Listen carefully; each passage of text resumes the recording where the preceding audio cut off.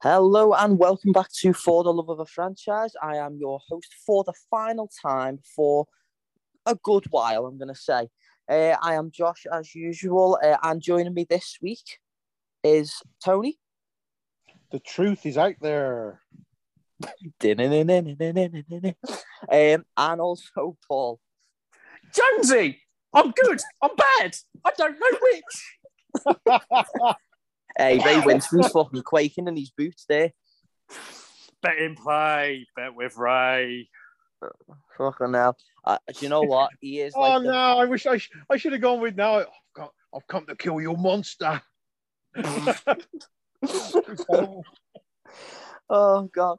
So we're going to take a look at the final, or, well, most recent anyway, because we've got a new one coming very soon, entry into the Indiana Jones franchise. We'll probably do a review of Indy 5, probably maybe 12 months after the actual film comes out, because we've got that much coming up, comic book and other franchise-wise. So, yeah, we're going to do Indiana Jones and the film that was a hash of a fucking film to make and just really didn't need to be made. So we're going to do Crystal Skull. So let's get right into it. Oh God, you know what? Where do you really start? I mean... Well, you have to start with the awful CGI Gopher. Oh, fuck. Oh, I like the Gopher. You know what? Yeah, I mean, you can tell it's CGI. Cool. Yeah, you can tell it's CGI, but it's not like... It's not fucking awful. Yeah, but it's still got that cool paramount dissolve, though, from the mountain to the mountain. The Gopher Hill. That's pretty cool. Although I will say the 50s element is quite rammed down your throat from the start of this. Well, the next thing I jotted down was Elvis. Yeah, and it's actually got a decent soundtrack. Yeah, for the most part. Yeah, because it's the 50s. Yeah. It's but I'll not be funny. The fucking hot rod car just did not need to be there. They could have just had like, you know, any fucking 50s car and it would have suited a teenage Grease-esque. Yeah, well, but it's a weird little sequence anyway, because they're literally just there to set you up for the quote-unquote military guys to be on the road. Yeah, I don't know why they couldn't have with them without the car. Yeah, I don't know why they couldn't have just had that convoy just making its way up. It's all deadly serious and whatever. Yeah. But, you know.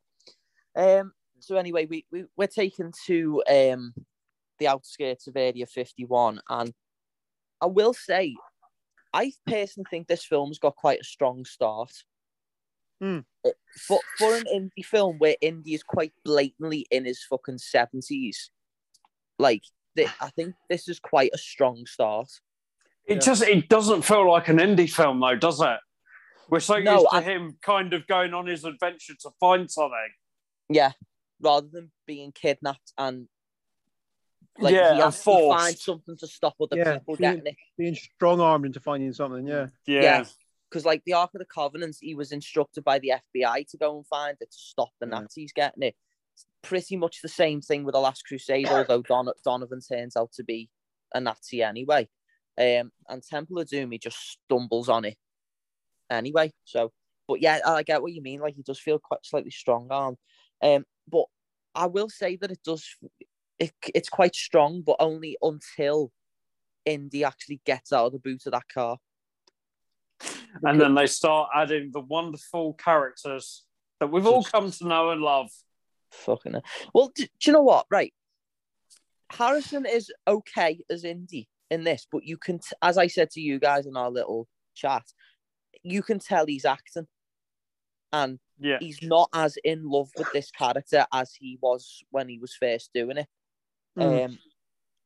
Mac is a fucking useless piece of shit that does not need to actually be in this film at all, to be honest. Although I will say Cate Blanchett is actually not a half bad villain. She's not the best, but she's not half bad. I haven't seen her play a decent villain yet. Not even Hela? I thought Hela was bad as well. Oh, okay. Controversial. Oh, okay. I wasn't a massive fan. She camps it up way too much.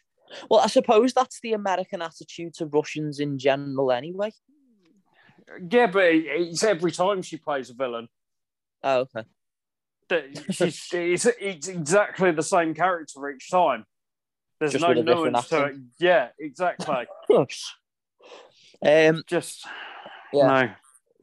Well, I'll say this for the film: the clever concepts behind how Indy uses his brain to find certain clues and decipher certain things, for about a good 80% of this film, are on point, as with the other three films, because you can tell that Indy has like studied for years and learned all this shit along the way.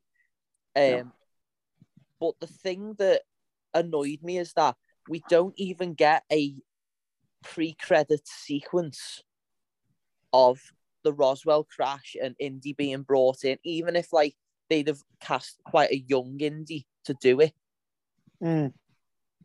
or even done some really, really shitty de-aging of Harrison, which probably would have been fucking shocking at the time. I'm sure we're gonna see it very shortly. Yeah, we will see it shortly. Yeah. The other thing he left me wanting it in that opening exchange is I actually wanted to see him in the war when he talks about the stuff they got up to. Oh, well, really short-changed now. Yeah, I'm wondering whether this upcoming film will do that. Because, and if it does, you know, I'm happy with that personally.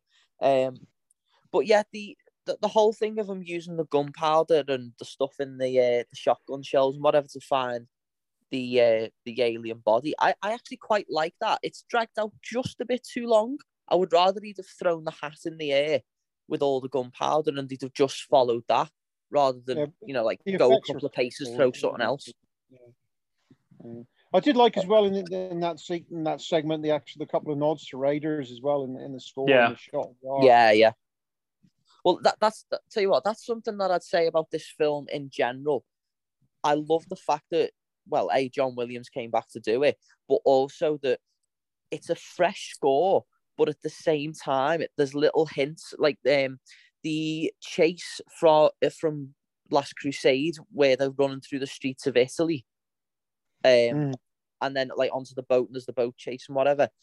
That music is in a certain section of this sequence, I think it is. When he's escaping the Russians. Obviously there's the stuff like you said, Tony, with Raiders and whatever. But I like that combination of both old and new. And I think Williams does it brilliantly. As you said, Tony, that not only is there stuff in the score in reference to Raiders, there's a great big fucking Easter egg. Yeah, I did like that in the cinema when you see the broken case and they just drive past it. Right. You didn't like it? No, I did like it. I did. You did? And they drive past, not even knowing there's something of even greater power there. Do you know what I would have really liked? That he'd have basically broken other boxes to like basically get shit out and just go, fuck, how do I use this? And like presses one button on something and it just like incinerates a fuckload of the Russians. And maybe if they were sort of iconic things like we've mentioned in the past, like the big pointy thing, I can't what it's called now, the Spear of Destiny. Oh yeah, just a couple of little scenes of that they already got, things like that in boxes. That would have been quite nice. Yeah. Oh, Craig would be sistering to himself now, the big pointy thing. He's sat listening to this now, just chuckling away with his dick out, probably knowing him. But anyway, I love the fact that they make out that not only is Area 51 a massive storage center for everything that we don't understand, but also it's a testing center where people will come to work that day, just take apart all this mad, like mystical and alien technology. Like an Amazon warehouse, basically, yeah, it's a giant Amazon warehouse. It's basically I love my job. It's like Disney's storage where they keep all their old floats, all their old animatronics. and Walt Disney's frozen head. Yeah. But yeah, I think the fight scene between Indy and the Russian version of the big Nazi from Raiders, it's not brilliant, let's be honest. It's it's a bit like, what can we get Harrison to do that won't let him break a bone? It's not like, let's take a risk. It's very safe, is the word I've used to describe it. But I think it is a good bit of comedy in that somehow this Russian guy just apparently dies from a massive rocket blast that he's not even in the fiery part of, and then gets up. He looks like he dies. I know he doesn't die because he gets back up about 30 seconds later, but he looks like he dies because the way Indy just pushes him off the fucking tram thing, whatever it is. And then there is the big fucking piss take of this film, the nuclear bomb. Why? Why does that need to be in this film? Because George Lucas has wanted it to be in the film right from the first one. George Lucas, from the beginning, wanted Indiana Jones to survive a nuclear fallout. Yep. What a pillar. Don't get me wrong, George Lucas has given me 2 of my favourite movie franchises of all time. But I would still call that man a pillar for such an idiotic and insane idea. But I think we mentioned this probably with Doom and how people took against this. And yet I will fight for it on the basis of it's no more or less ridiculous than that fucking dinghy in yeah, Doom. Exactly. Yeah. Then what thing? The dinghy. Oh, the dinghy. I thought you said the thingy. The dinghy that doesn't collapse or fold in on itself. Yeah. That doesn't burst instantaneously from a 300-foot drop. Yeah. All right, I'll give you that. But in theory,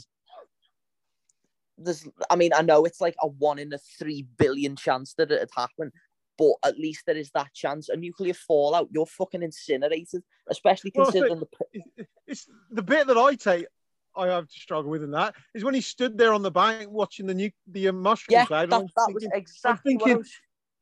I'm thinking there's a cancer patient in the making in 20 years' time. I mean, don't get me wrong. I know that the very next scene is him getting Geiger counted and like scrubbed down to fuck. Bit late though, I think. Yeah, but I'm not being funny. The guy should already be coming out in blisters, throwing up his guts, fucking Chernobyl-like. Do you know what I mean? Yeah. I'm looking at the picture now, and that guy is well within, like, he's basically standing under the fucking mushroom cloud. Mushroom. It did look cool. It does look cool. Don't get me wrong, but if the fridge had been blown like outside the main fallout zone, and he'd have watched it from like the top of a fucking hill or something overlooking the mushroom cloud, I'd have been like, okay, I can kind of get behind that. No, he stood under the bastard thing. Anyway, Indy's getting interrogated by the FBI, but in the previous scene, someone does that just have a little scrub of his knob. If you look very closely, he has a look down and goes, "Oh, hello." But them FBI agents are a pair of knobs. I'll just say that from the start. And again, as you said, Tony, at the start of this, there's an obvious World War II connection in what Max suggests. Yeah. And we don't get anything aside from Indy earned a fuckload of medals in World War II. That's it. Yeah. Although I do want to say at this point, because it was bugging me until Stranger Things recently, where I recognised one of the FBI agents from. And he was actually an Agents of S.H.I.E.L.D. Oh?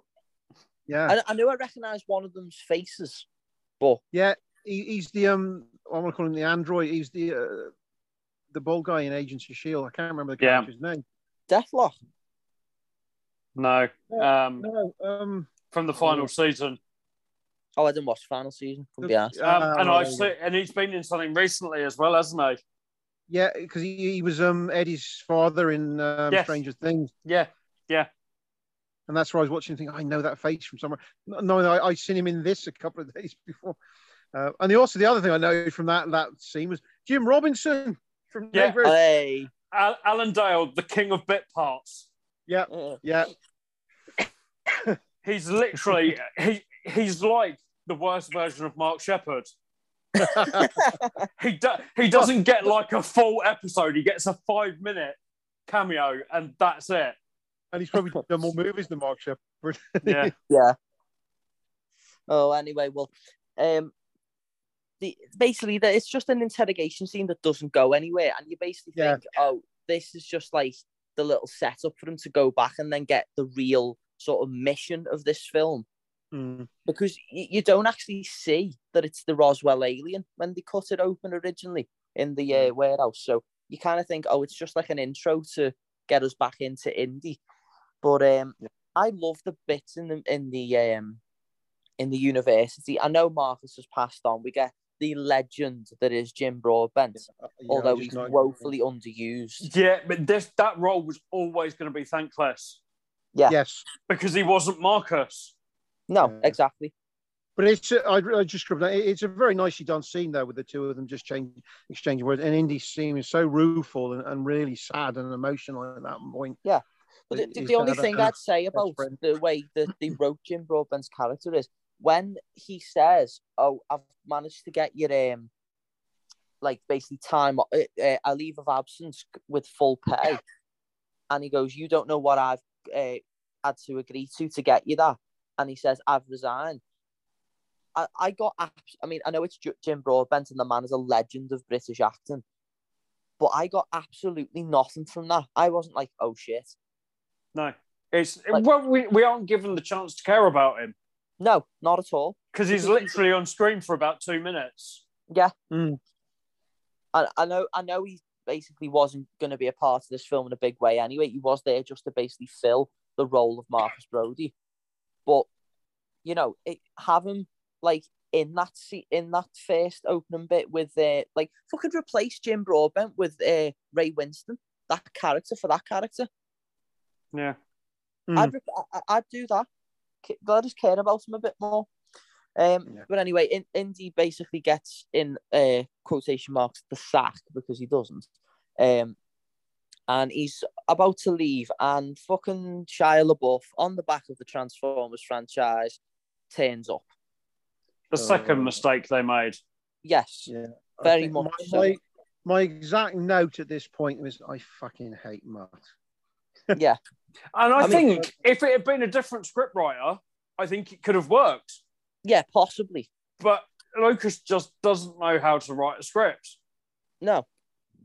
I mean, he had maybe 2 good script writing turns. But other than that, other than Star Wars and possibly American Graffiti, if you look at it from a certain point of view, are genuinely good scripts. But aside from that, he just doesn't really know for me.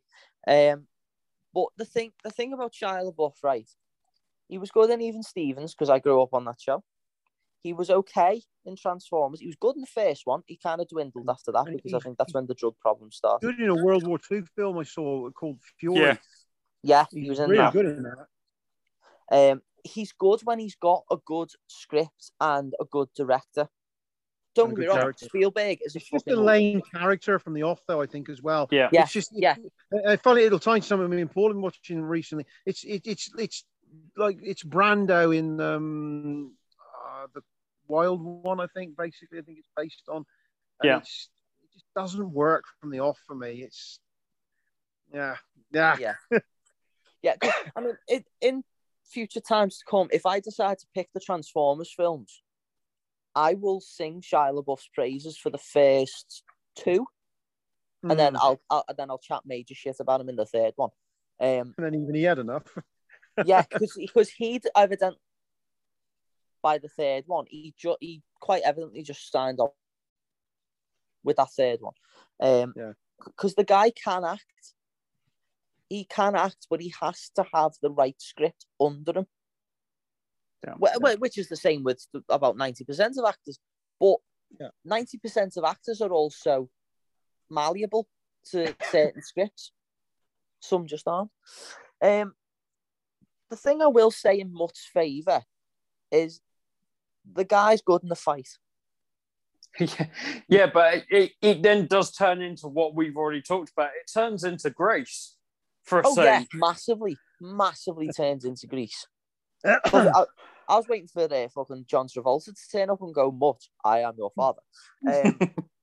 But the dynamic between Shia and Harrison, I think, is actually not that bad. No, I don't. I think they had a decent chemistry between them at times. Mutt himself is a poor character, poorly written anyway.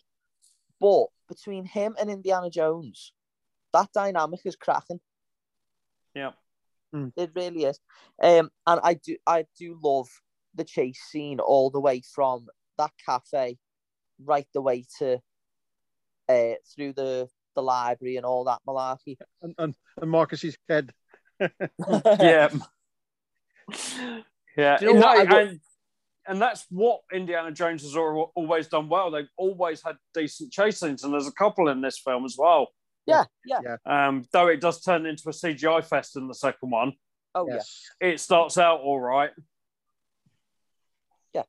It is good, this one, because the stunts are done live action, which I think is something that a lot of films nowadays, I know just before we started recording, Tony, you were watching Mission Impossible. I think as those films have gone on, a lot of their sort of chase sequences and more over-the-top stunts have become quite CGI-ish, because obviously Tom Cruise is now pushing, 50 plus? Yeah. Yeah, and the guy, as is evident in recent years, is going to start breaking bones and being out of commission for quite a while. So, yeah. Okay. He's actually 60, Tom Cruise. Well, he does not fucking look it. That's why I went 50. No. But yeah, I think if you can get a stunt double that is going to look almost as spit as your actor that is supposed to be doing that stunt on screen, I'd rather you had a stunt double, to be honest, than a complete CGI mock-up.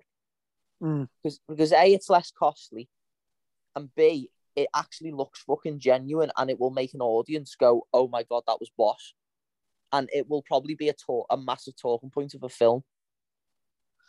The bit in Peru where obviously Indy's now figured out, like, I need to go to the Nazca lines and piece all this shit together and find the graveyard and whatever.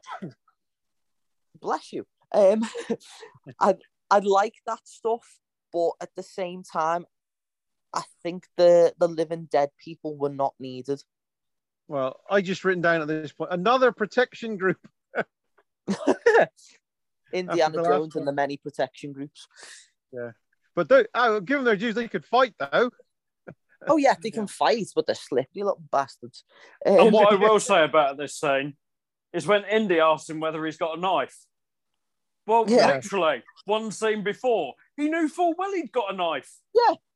So why ask him again? Yeah. Oh, did you? No, did the fuck? I was just like, oh, okay, we're going to do that again, are we? Do what again? The fact that he asked him when he's literally got the knife out in front of him. I mean, see, the bit about the Peru scene, I know Indy is has a lot of scare moments. Obviously, we have the face melting bit in Raiders. Basically, about 85% of Temple of Doom is scary.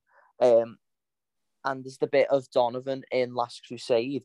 But because these guys are not actually dead, and they basically just scream in your face because they're fucking insane, I'm like, a lot of the kids in the cinema back then probably would have been, "Oh fuck, no, that's scary. No, mum, don't like that. No." Mm-hmm. And why are those poison darts poisoned at both ends?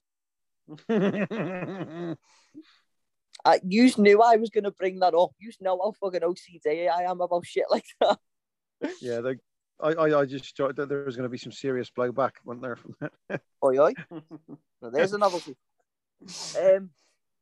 I do like the part-time gag, though, at this point. That is funny. And that's something that we've touched on a lot through these reviews of Indy. The comedy, when it hits very fucking well. Mm. And I think there's actually quite a lot of comedy in this film that hits well. There's one or two that you're like, okay. And I'd say a good chunk of that comes from Ray Winston. But yeah, I'd say a lot of the comedy does hit well. But the reason I say that I don't think the tribal guards or whatever you want to call them in the graveyard are not needed is purely because the Russians show up 5 minutes later. Like it's that they're not needed. You might as well have had Indian Mutt turn up. They're overlooking the grave site, and they see that the Russians have made it there themselves because, as you find out later on in the story, they've already got John Hurt in custody. Yeah. So, and Cate Blanchett's character is supposed to be like, fucking Stephen Hawkins. Like, she's supposed to be like dead clever. So surely she would be able to figure shit like that out. So I would rather that the Russians would have already been there and like just shot all them little annoying bastards at the gravesite, and India must have to sort of sneak in and get to. I'm gonna butcher this guy's name, but is it Oriana?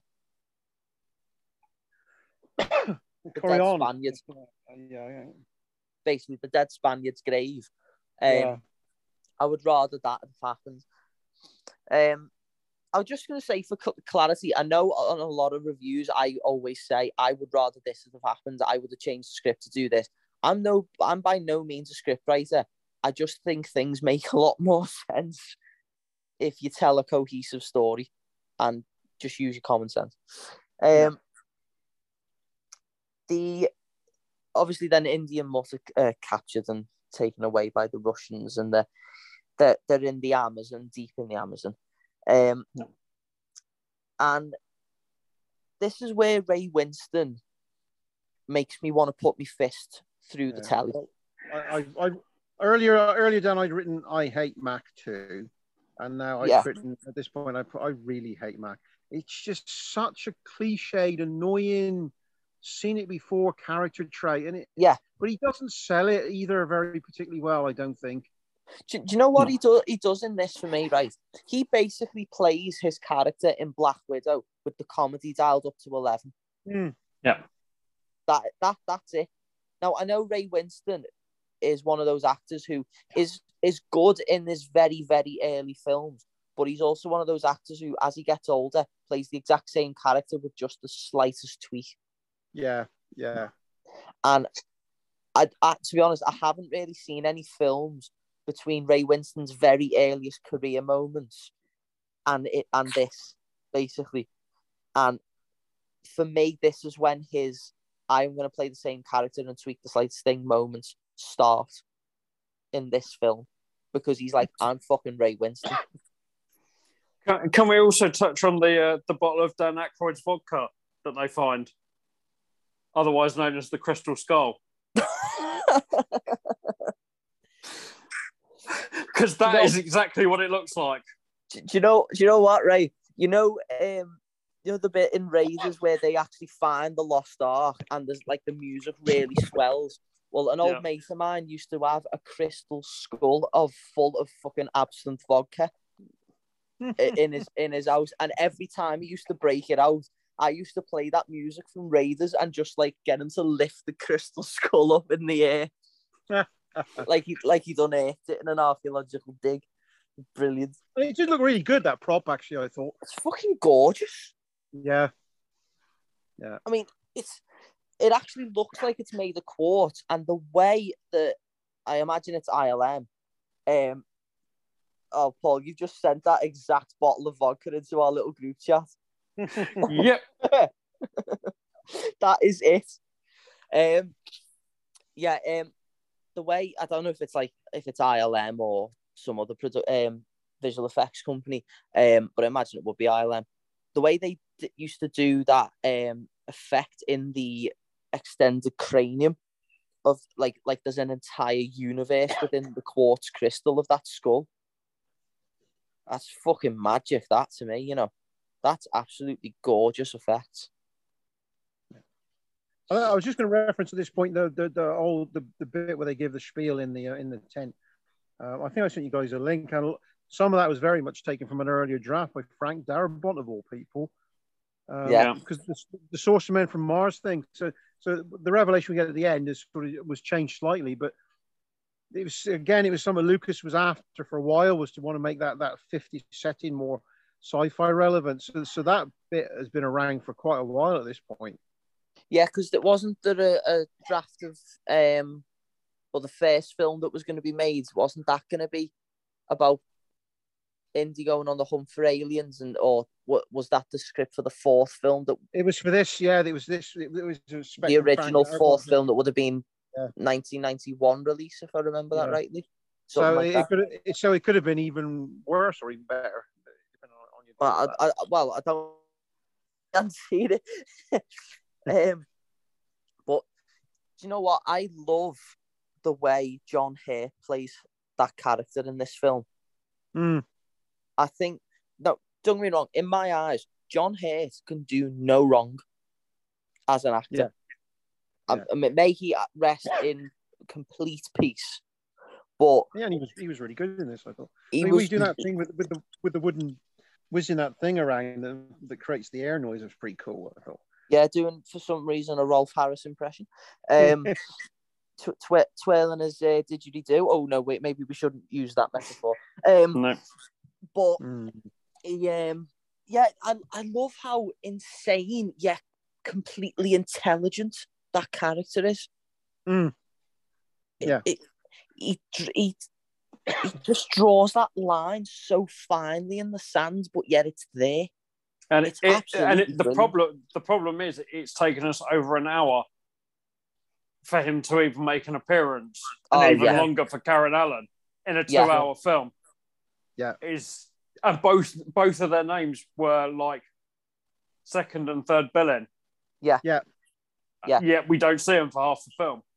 Yeah, see, that's another thing I'd probably suggest about changing the script. The pre-credit sequence, or well, not even the pre-credit sequence, the bit basically in Area 51.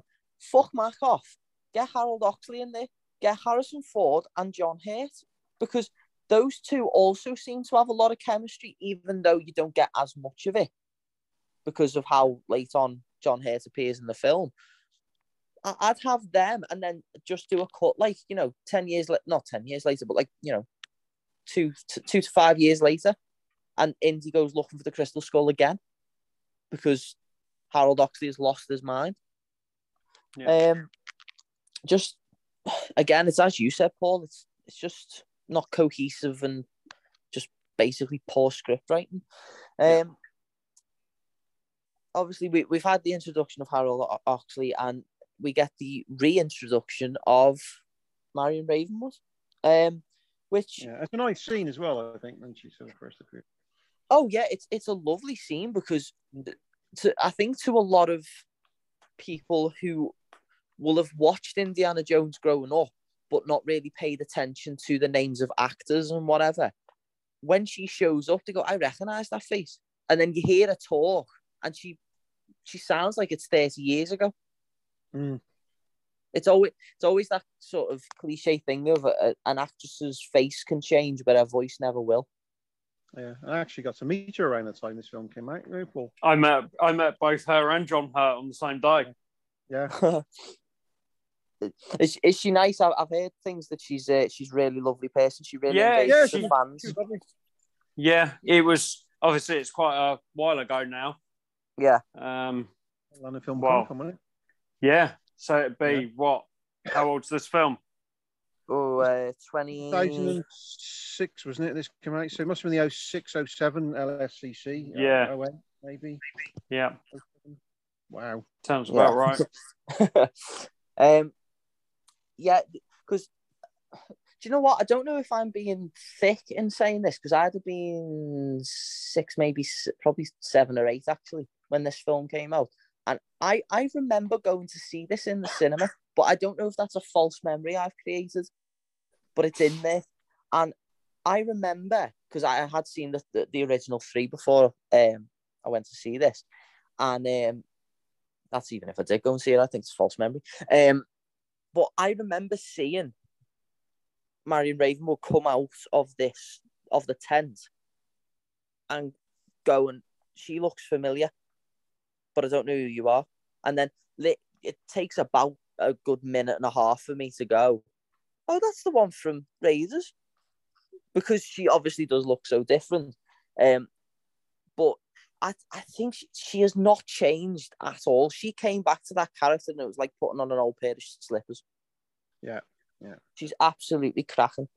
She's slightly changed it up because obviously she's older and wiser, but no, it's the same Marion to me.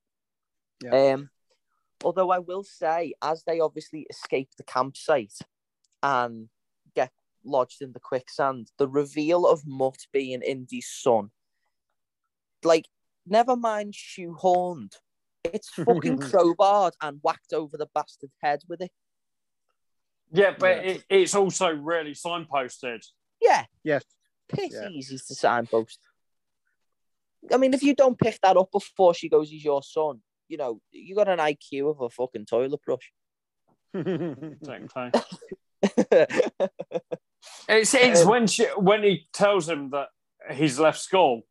Yeah. And he goes, oh, no, that doesn't matter. And you go, there's no way Indy would say that. Yeah, because he's a fucking teacher, yeah. Yeah, and so you know something's going to change his opinion of it throughout the film. Yeah.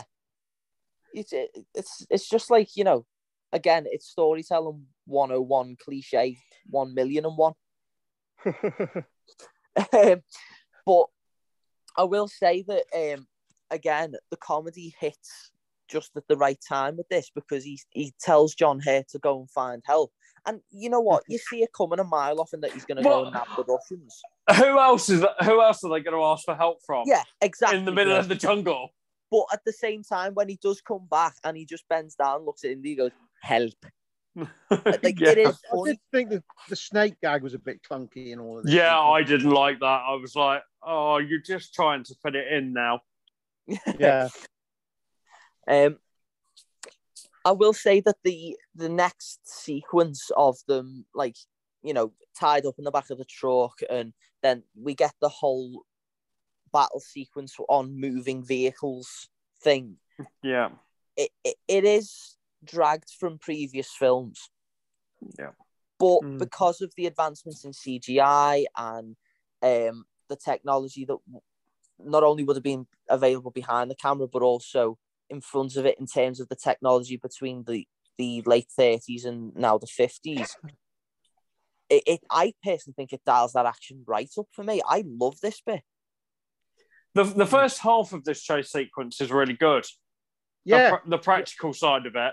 Yeah. Sword fighting on the back of the Jeeps and all that stuff. Yeah. Really and then it takes a turn for the worse when he starts getting whacked in the balls by trees.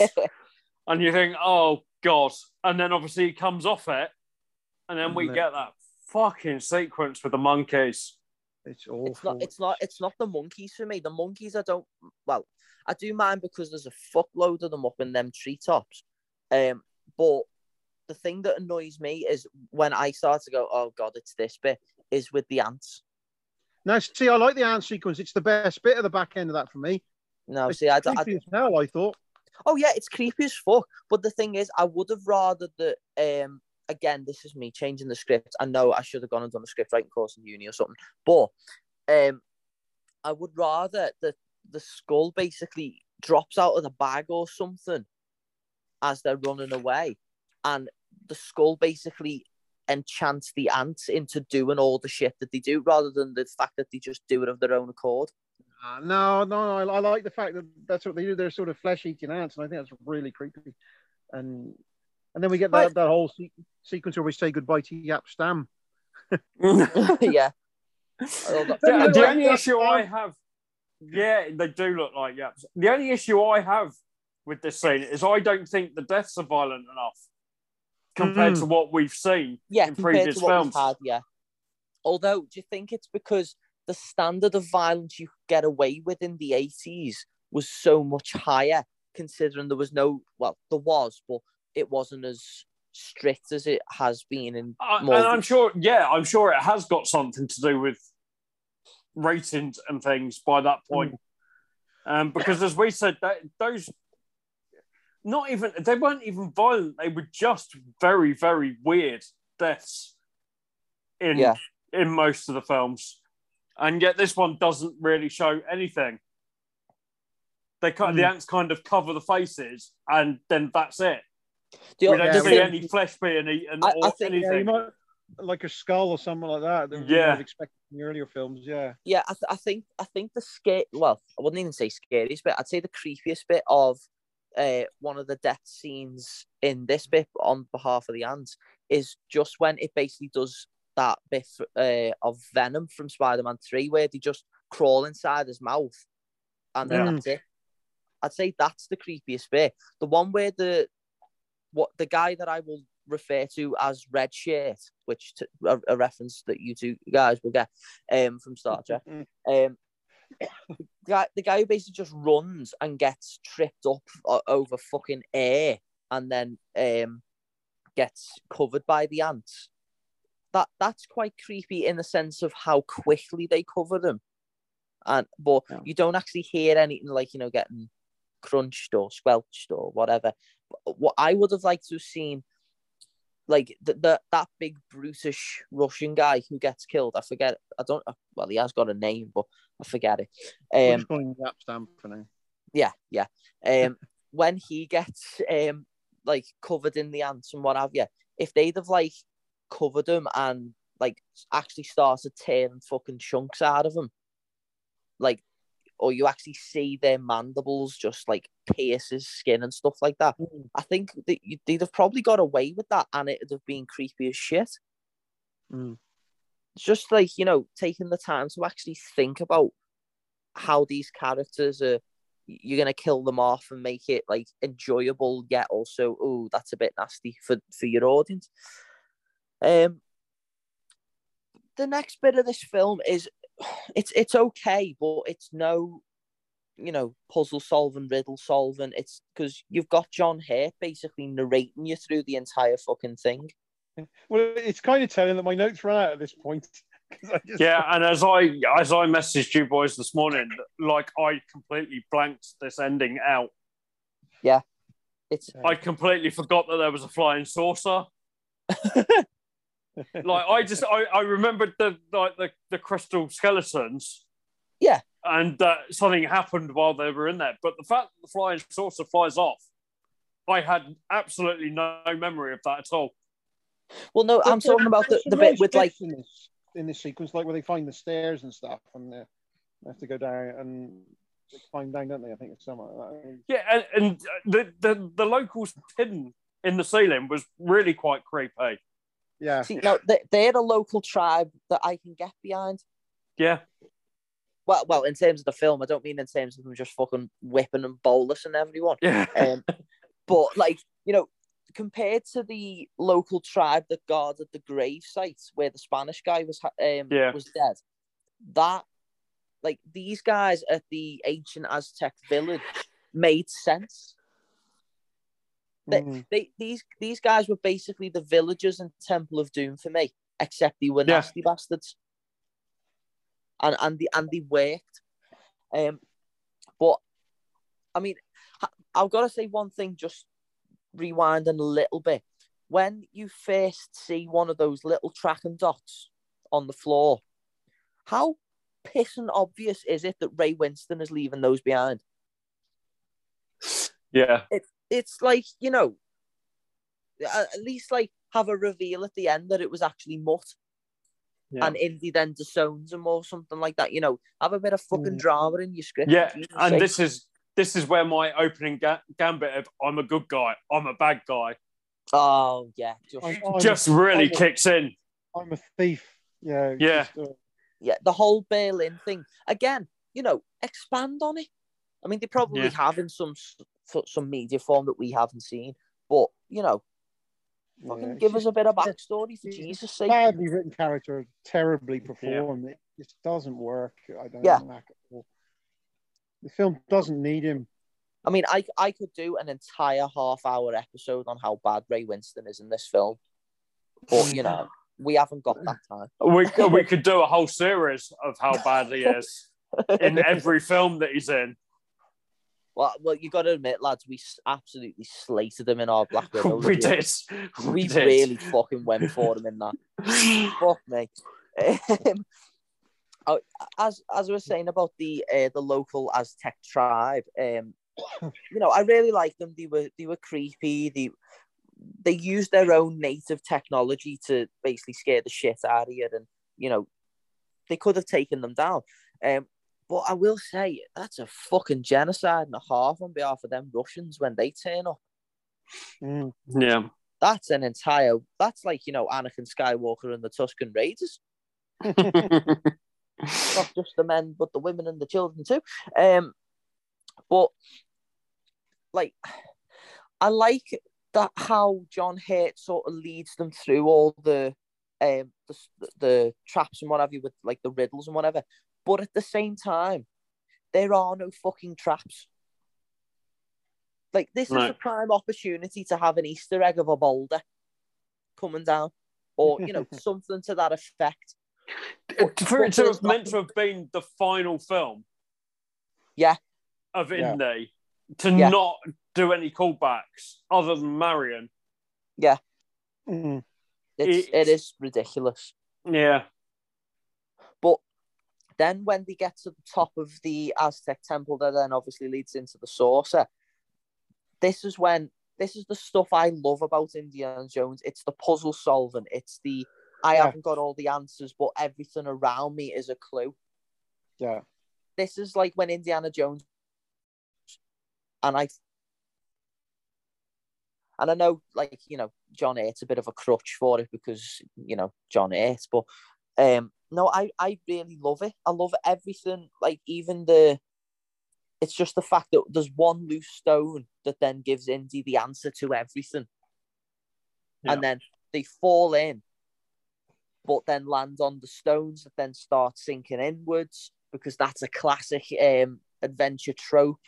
I love everything about this bit when they then get into what I call the cockpit of the flying saucer, because I don't know if it is or not. And we get to Scientology land. Hey, Tom Cruise is just sitting in that cinema watching this film going, yay, this is me, jumping up and down on the fucking sofa like he did on Ellen. Tiny Tom Cruise. Tiny Tom Cruise. I will say, the design work for that cockpit room, I think it's fucking gorgeous. And the effects for all the aliens as well. Yeah.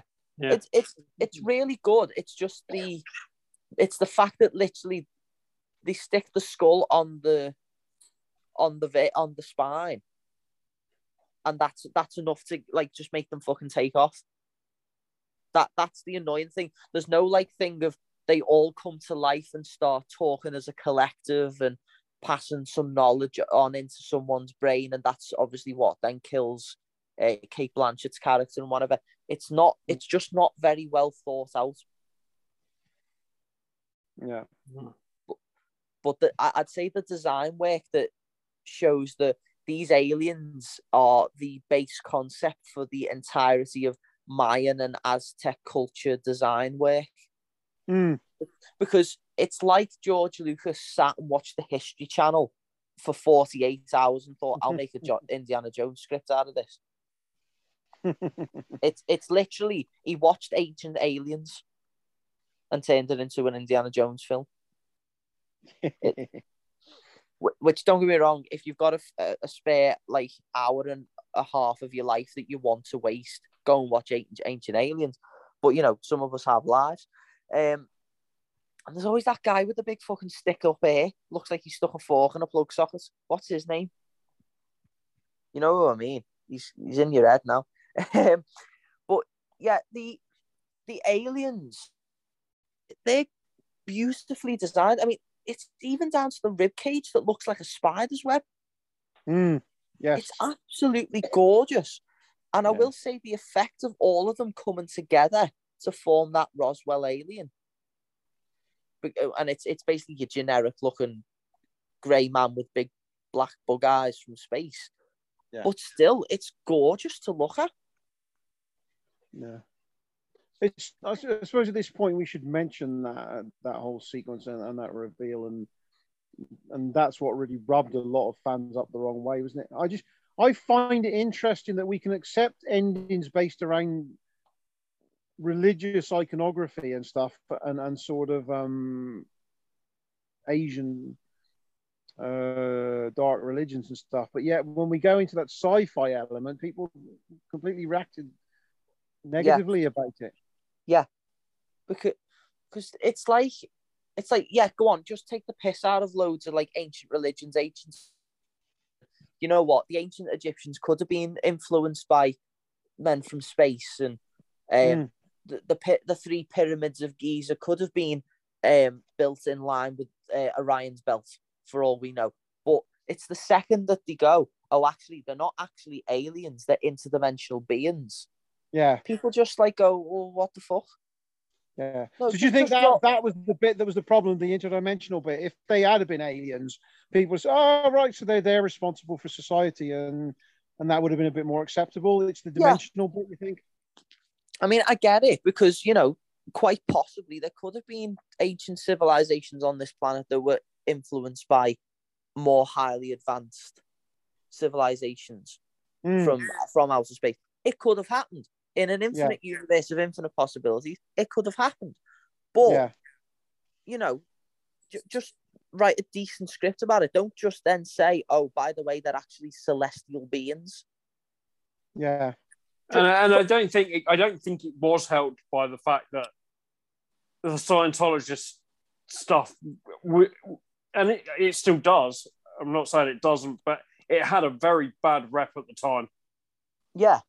Yeah. Obviously, we got Tom Cruise going through that period where he seemed to have lost the plot, and talk about how Katie Holmes had their little girl, and obviously the John Travolta stuff as well at the time.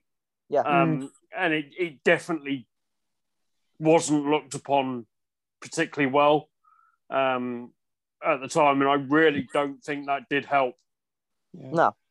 And it's a shame, because I totally get what Lucas was trying to do, and was to capture that flavour of the 50s black and white B movies and stuff. Yeah. But sadly, I think it was just too niche almost in some ways for the general audience. I don't even know whether it was too niche. I just think it was poorly executed.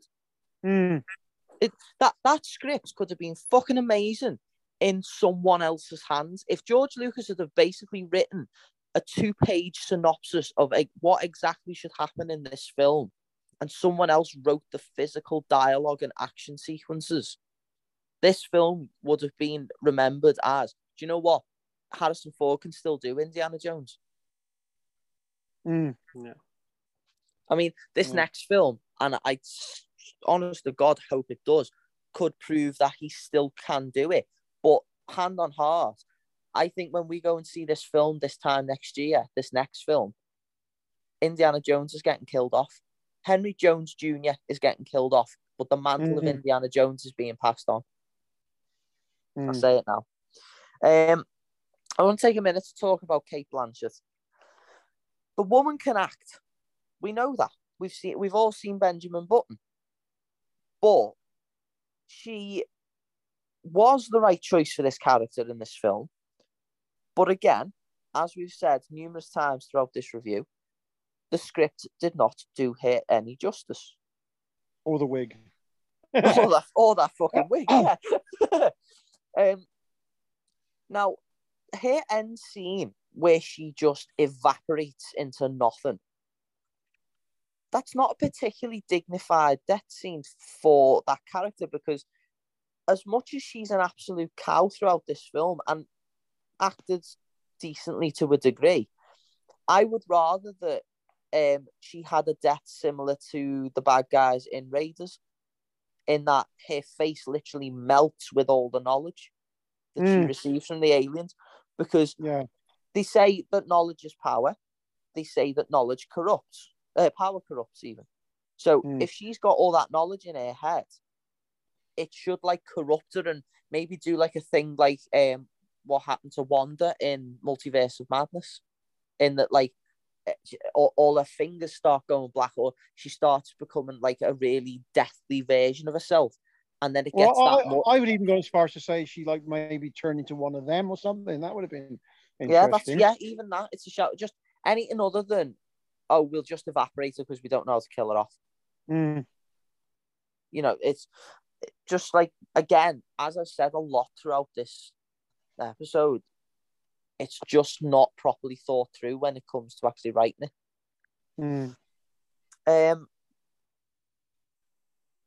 I mean, I'm going to talk about this at the end scene of this, and I know Paul's going to go, "Oh, why?" Like, I like the fact that Indy ends on a note of he gets hitched, and because it kind of signifies. I have no problem with that because it was meant to be the last film, and that was meant to signify that he was done. But the link I sent you guys about that previous draft, that was in there, but of course it had the two characters I was miffed weren't in it, which was Willie and Salah, and I really wanted them to be in that wedding sequence at the end. Yeah, they all should have been back. Yeah, because the thing is, I mean, correct me if I'm wrong, wasn't the actor who played Salah still alive at the time? I'm sure he's dead now. No, he's still alive now. Do you know what? Do you know what? Because I was watching a Bond film yesterday, and I'm convinced because he was in it. I'm sure it was a Pierce Brosnan one. No, he was in one of the Daltons. Was he? Oh, that's probably why then. I must be getting them mixed up with someone I saw in a Brosnan film, because it was definitely a Brosnan film I was watching. I think he's in one of the Dalton ones, yeah. Oh, right, must be getting mixed up. Oh, right. Also Gimli, of course, in Lord of the Rings. He was in The Living Daylights. That's right. Was he? Was he? Yeah. But the thing that I was going to mention, Paul, that I thought you were going to go, was the scene with the hat. Yeah, I would go, at it. Yeah. And he did, probably. Yeah. And you know what? I'm completely with you on that. I will stand shoulder to shoulder with you and do a collective. Because as you said, Paul, that scene with the wedding signifies that Indy's getting hitched. He's starting a proper normal life for himself. He's settling down. He's basically going to die an old man with Marion at his bedside, remembering going after the Ark of the Covenant, going to the Temple of Doom, all that malarkey. But he's got absolutely no connection with Musk. He's known him, 6 months by this point? And he's already the best man. He's got Jim Broadbent and John Hurt at that wedding. And it shouldn't have been any of them. It should have been Salah. Yeah, Salah should have been his best man. Yeah. But I'm sorry, but if Shia LaBeouf becomes, well, I know he won't in this next film if like the mantle is passed on, but if Shia LaBeouf was to have become the new Indiana Jones, that entire franchise would have tanked by the next film. Yeah. I guarantee it. There is a parallel universe out there where Shia LaBeouf did one film as Indiana Jones and it made zero. No, it just wasn't funny, and it wasn't even funny as a tease. It wrangled everybody the wrong way, didn't it? Oh, yeah. Don't even joke about it, George. Stephen. Yeah, because the thing is, right, I would rather that the hat fell to his feet, he picks it up and looks at it and goes, nah. Yeah, I would rather that have happened, because Mutt says at the start of this film, I fix motorbikes, and Indy says to him, is that what you want to do for the rest of your life? And he goes, yeah. And he goes, right, okay, so go and do it if it's what you love. So clearly he fucking loves fixing motorbikes, so let him go and be a mechanic. But I think they clearly had designs on possibly doing something like that. It wouldn't be in there otherwise. Oh yeah, obviously. At the time, it was probably Paramount's biggest moneymaker. Yeah. Because Trek was pretty much dead in the water, wasn't it, at that point? Oh, God, yeah. A couple of years away at that point, yeah. And what else have they got? As being proven by Paramount Plus. That's Mission Impossible, really, isn't it? Yeah. The other one. Yeah. And as we've just talked about, Tom Cruise was going through his mental period. So, yeah. So I guess that's the end of Indiana Jones for the time being, or well, for at least for a year for us. You guys got any final thoughts? Yeah, I think we've battered a lot of it about. There are some good bits in there. I like the Area 51 bit. I like that first chase sequence. I even like the stuff with the fridge. I like that second main sequence up until the monkey segment, and the CGI in that is terrible. Like say, Ford seems to be just going through the motion at this point. Mac is terrible. Winston is just, it kills the pace every time he's on screen. Yeah. And you just get him off. Well, that's another thing I suppose we didn't really mention. His death scene just A, comes out of fucking nowhere, and B, is like you genuinely could not give less of a fuck. It basically, to me, it felt like the same scene as the guy in the Mummy. Yeah. He has a similar scene, doesn't he, where he's trying to pinch loads of treasures and stuff. Yeah. It's just, it's not terrible South Park raping Indiana Jones scene terrible like they made it out to be. It's just, that would be a one-word review for it. Meh. Yeah. I mean, I'm not trying to reflect my score. I mean, I've just gone with like 70%. It's not a patch on any of the others. Yeah, oh God, no. I'd say mainly when it hits, it really hits well. But when it hits poorly, it really fucking hits poorly. Yeah. Final thoughts, Paul? Yeah. I remember when it came out being really excited. I went and saw it at the cinema. I think I must have just had my blinkers on at the time because I went out and bought it on DVD. Yeah, I've got it on DVD. Without even thinking about it. In fact, I bought it in the States. I bought it in Walmart, of all places. Which is why I had to download it to watch this one, because I don't think my multi-region player works anymore. It has bits. I think it's let down massively by the script. I think it's let down massively by its casting for the most part. Yeah. It's nowhere near the quality of the first three, even though I had my issues with some of them. The issues are nowhere near as Doom's by no bad as this one. Yeah, exactly. It's still, you still want to watch it again. With this, this will probably be the last time I watch it. I can't imagine there's any reason why I would need to watch it again, even with the new one coming out. Yeah, because I don't think with the new one, I think they're gonna kind of gloss over it, as in like, it happened, but we're not gonna really remember it. You know what exactly. I mean? But yeah, I'm gonna have to be lower than Tony. I'm only gonna give it like a 57. Oh right, okay. Yeah. Because the quality pales so much compared to the other ones. Yeah. Well, no, that's fair enough, because I think that probably encompasses the general feeling of the entire fandom towards this film. Well, and to be honest, the entire general population, really. See, my score is kind of in the middle of you two. I'm going for about a 64 purely because if what I believe to be a false memory is not a false memory, this is the first indie film I actually saw in the cinema. So it is slightly nostalgic, and at the time I did see it through rose-tinted glasses, in the fact that it's an Indiana Jones film. And because I really loved the first three and grew up on them, I was like, it's an Indiana Jones film. I'm going to go and see it in the cinema. Oh my God, this is amazing. And the fact that it had aliens in, and at the time I was becoming a massive alien nut, was just even better. But looking at it through 23-year-old eyes, I can pick this film apart like fuck and go, that's shit, I'd change that, I'd do this instead of that. That's actually really good.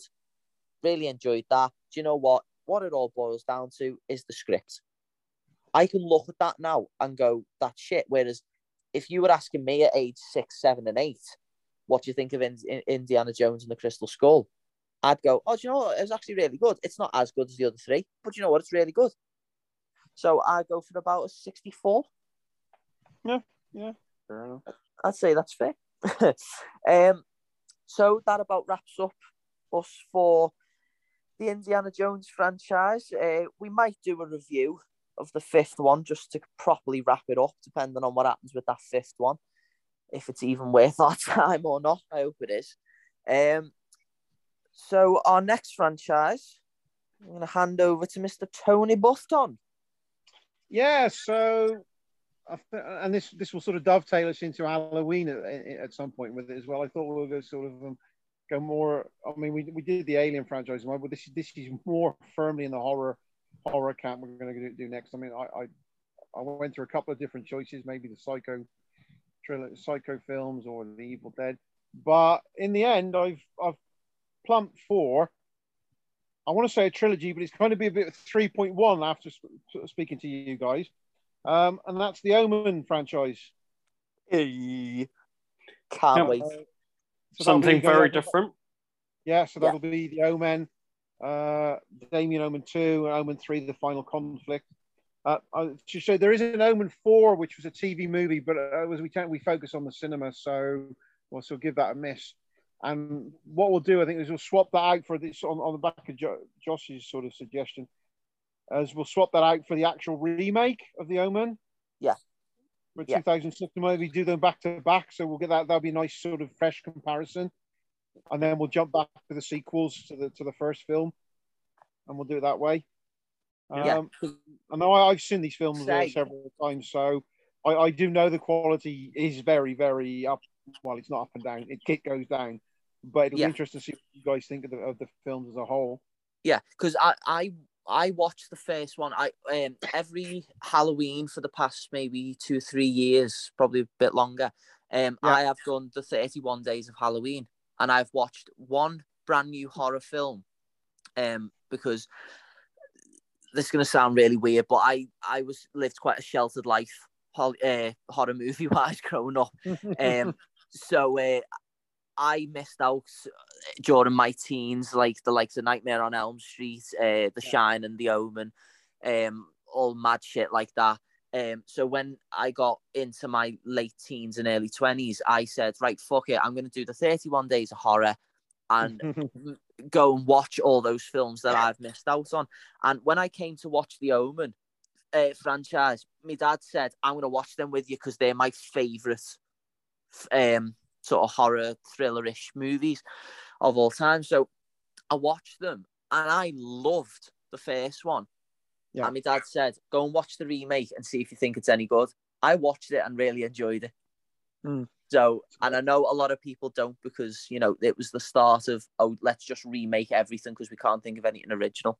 Yeah, so this will be interesting, sort of, for me and you then to revisit these with a more critical and analytical eye this time. Yeah, massively. That's why I really can't wait for this. And probably, I guess, first timers for you, Paul, then all of them? I think I've seen the first one. Probably on TV. It's strange because for anybody that doesn't know, I'm a goer to Halloween Horror Nights. Yes. But I tend to stick to the films that are there rather than going out of my way to watch horror movies. Not to say I'm not a fan. Obviously, I'm a massive Universal Monsters fan. It's probably one of the first things that I ever became kind of geeky about. So it's not like I'm not a fan. Honestly, across these podcasts that we do, it's probably the reason why I do them, because it kind of opens me up to things that I wouldn't go searching for. Certainly with the Oscar show as well that we do. That was partly the reason why I decided to start that, and one of the reasons why I decided to start this was to kind of stop me from just going and picking up that old battered box set that's sat on the shelf because I've watched it 30 times. Yeah. So I'm looking forward to it. It should be good. Yeah. So what we'll do the 76 Omen, then we'll do the remake. I'm not sure whether it's on Disney Plus or not. I haven't looked. Then we'll do Damien Omen 2, and then Omen 3, The Final Conflict. Boss. Do it right. And that, of course, has got Sam Neill in it. So that's a very young Sam Neill. And an interesting cameo, which will be whether Paul spots it as well as one of his staff. So that'll be good. Yeah. It's only the original 3 on Disney Plus. Yeah. So we'll have to go searching for the remake then. Yeah. Try and track down the remake between us then. So it's interesting. Yeah. So that's what I'll be covering for the next few months with us. Yeah. Brilliant. So we hope you've enjoyed our little romp between the Indiana Jones films, and we hope you'll join us next month for the first Omen film. We are on social media, Twitter, Instagram, Facebook, all the different podcast platforms. Please do go and give us a review on wherever it is you get your podcast. It really does help us out. And we'll see you next time.